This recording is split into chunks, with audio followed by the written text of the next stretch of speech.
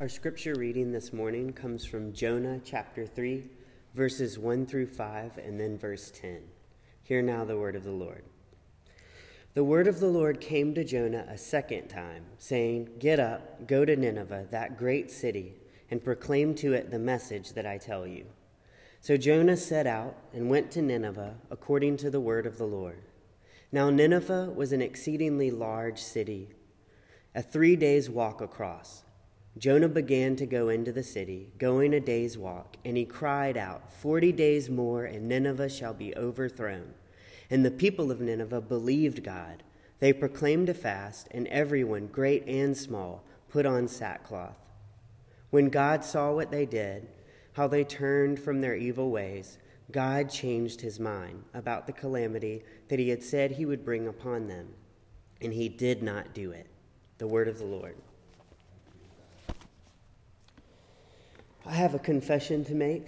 Jonah is probably my favorite book in the Bible. It feels like I'm not allowed to say that because Jesus isn't in it. But seriously, I love Jonah because I relate to Jonah. I have been Jonah. I spent most of my life running from God and where God wanted me to be, from who God wanted me to be. I grew up in the church and knew from a pretty young age that I was supposed to grow up and work for the church. I hated that. I felt like it haunted me every day, but I ignored it. I didn't always know I was ignoring it, but I definitely didn't let myself wonder about it. I decided that God was calling me to do music. I thought that I could bargain with God. I thought that I could do music and sing about songs and write songs in an undercover kind of way about God, and then God would be happy, and maybe God would let me live my dream, and God would just let it go. How funny is that? So needless to say, God won. But I love Jonah because I relate to Jonah, at least a little bit. And Jesus loved Jonah too, so I'm allowed to say it's my favorite book in the Bible. Jesus references Jonah in a way that makes us think that Jesus sees Jonah as a book about people who are confused about who God is. That's a great place to start with Jonah, so let's just assume that Jesus is right. That's always a good choice. We don't know that much about Jonah other than the story, and the story is vague about him anyway. When I hear the word Jonah, the first thing that I think about is a well. And most of us who grew up around the Bible are immune to the shock of Jonah being swallowed by a well and living inside of it for 3 days, only to be spat out on the shore of Nineveh. But compared with some of the other Old Testament books, this is a Tuesday, like a Tuesday afternoon. But Jonah is weird even without the fish. Jonah is not like any of the other prophets, nor the books about those prophets in the Old Testament. Jonah has a call story, and he has a message to deliver, just like Jeremiah and Isaiah and Ezekiel, but we never really get to know Jonah's message. The other prophetic books in the Old Testament are pouring from the seams with what they had to say, and they had a lot to say. In fact, we know more about what they had to say than we know about the prophets themselves. Jonah has almost nothing to say. We know so much more about Jonah than we know about what he had to say. The book is upside down. It's backwards. This book was made to be this way by someone clever. So let's just assume that whoever wanted us to have this book wants us to notice that. And let's also assume that they would probably like for us to notice when Jonah does actually speak his message from God. In our text today, we read that the word of the Lord came to Jonah a second time. "Get up to Nineveh, that great city, and proclaim to it the message that I tell you." Then we read that Jonah got up and he went. Still no message. This is chapter 3, and this is the second time God has spoken to Jonah, and we still don't know what Jonah is going to say. Jonah seems to know, but we don't know. This is a narrative device known as tension. It is what has made this last year of our life so memorable. We are still sitting on the edge of our seats. The bow is drawn, and all the tension is still in it, and we are just waiting and waiting for that release. In the text today, we finally get to hear what God wants Jonah to say, and it's going to be great, and it's going to be like the end of whatever the last Netflix show that we burnt through too soon, leaving us searching desperately for a new show. But it's going to be huge, but it's not. We get to this huge moment in Jonah, and we get 40 days more, and Nineveh shall be overthrown. That's Jonah's message. If we started with Jonah chapter 1, we would have read about him saying no to God, then ending up in a life-threatening storm on a ship while running from God, then being thrown overboard, then swallowed by a fish, and being in there for 3 days. Then we get to where Jonah is finally listening to God, and he is going to finally say what he's supposed to say, and he says 40 days more, and Nineveh shall be overthrown. We are supposed to see in this that Jonah is still saying no to God. He is just not running from God with his body anymore. But Jonah's heart is still as hard as ever against God and what God is asking Jonah to do. Sometimes we miss it because we don't know the Ninevites the way that Jonah did. But it's important for us to know that what God is asking Jonah to do, and has been asking him to do the whole time, is to save his sworn enemy. God is asking Jonah to help a group of people who are part of an empire who tried to destroy his people, and they had quite a go at it. They tried and almost were successful in destroying what Jonah and his people cherished the most in the world. They desecrated things that they thought were holy to them, and they acted like no one would ever hold them accountable for it. And then they mocked Jonah and his people for taking it all so seriously. That's Jonah's issue, and it's really not that hard to relate to if we put our minds to it. Jonah disagrees with God about who deserves to be saved, who deserves to be forgiven, who deserves to be brought to justice, and who gets to go free. Jonah confuses his own ideology with God's. Jonah forgets that he doesn't always know what God wants or what might be on God's agenda. Jonah accidentally puts himself on God's throne, and he thinks his judgments are God's judgments, all the way to the point that when God informs him he might be wrong, he disagrees to God's face and then tries to run from God to prove it. And even here in our text with Jonah's message, all saturated in all its literary tension, we get 40 days more, and Nineveh shall be overthrown. That's it. After everything Jonah has been through, that's all he has to say to a people who need grace and forgiveness. Whoever got this story to us wants us to make no mistake in seeing that Jonah is the one in the story who needs forgiveness more than anyone else. The morning that Jonah got up to proclaim this half-hearted message to the city of Nineveh was the day after God saved him from the inside of a fish that had swallowed him 3 days before, when God used that fish to save Jonah when he had been thrown over the side of a boat in a raging, storming sea. This same Jonah still does not believe in forgiveness. Maybe it's that Jonah thinks that certain people, like him, are more deserving of forgiveness than others.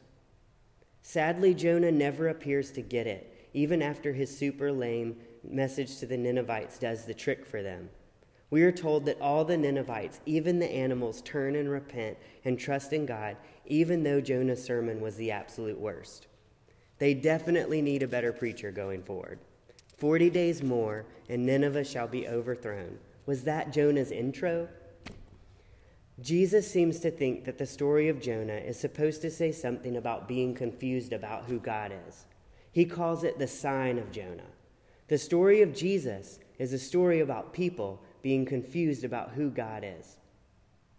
It's a story about God becoming human and walking around on earth, and people not liking him very much. The people, the them in this story, are the people who called themselves the people of God on earth, and they don't recognize God.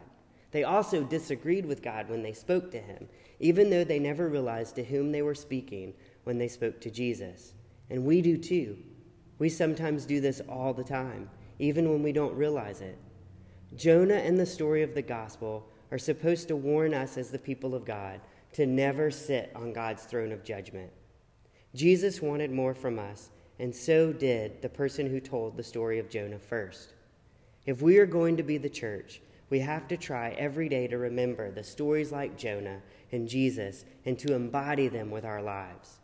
We are not to judge others, not our friends, not even our enemies who we might think deserve to be judged. Don't judge.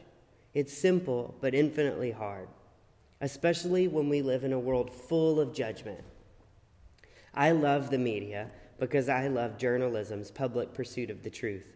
Their job is to keep everyone honest, and I love that.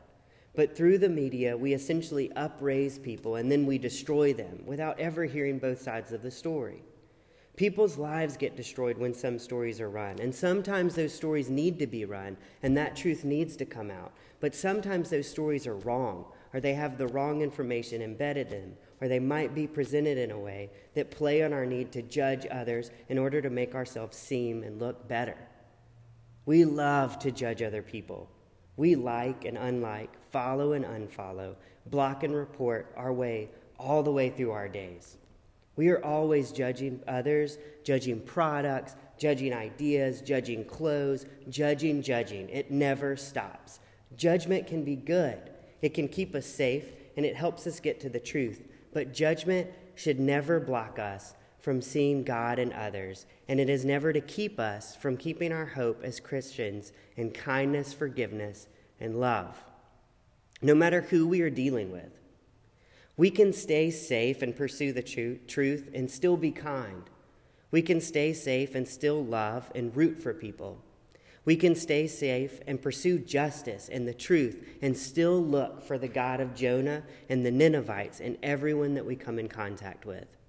If we let judgment run rampant in our lives, we will be overtaken by it, and it will make us miserable, and it will make us take God's grace for granted to the point that we, like Jonah, are blind to the ways that we are also undeserving of God. None of us deserves God's forgiveness. Not one of us. Not me, not Jonah, not you. Who are we to say who deserves forgiveness or who gets a break and who doesn't? Letting judgment loose in our hearts and in our minds will keep us from seeing God's perpetual work of grace in others and in the world all around us. It will make us numb to it, and it may even keep us from believing in it ourselves. Or it might even keep us from seeing that every opportunity we have to judge is also an opportunity to extend the grace of God, the same grace that God has shown us. Judgment and grace for humans cannot happen simultaneously. God seems to be able to handle it pretty well, but it's one or the other for us. Jonah is a story about what can happen when we judge others because we believe God is always on our side. It's a story about how we might miss God's call for our lives. As the church, we are called to love every day. We are called to forgiveness every day. And it's really hard, and we don't always get it right. But that's why we need each other, especially in the world of judgment that we live in. When we go out into the world as the church, we have the opportunity to be kind in a very unkind place. We have the opportunity to be forgiving in a very unforgiving world. As the church, we are called by God and Jesus Christ to do our very best to choose grace over judgment and mercy over vengeance. Sometimes we make the mistake of hearing stories like Jonah and some of the other prophets and some of the other biblical characters, and we think that we are not called in the same ways that they were. We are. We are called in the exact same way that they were, and we are called to these things every single day as people who claim to be the people of God in the world and followers of Christ.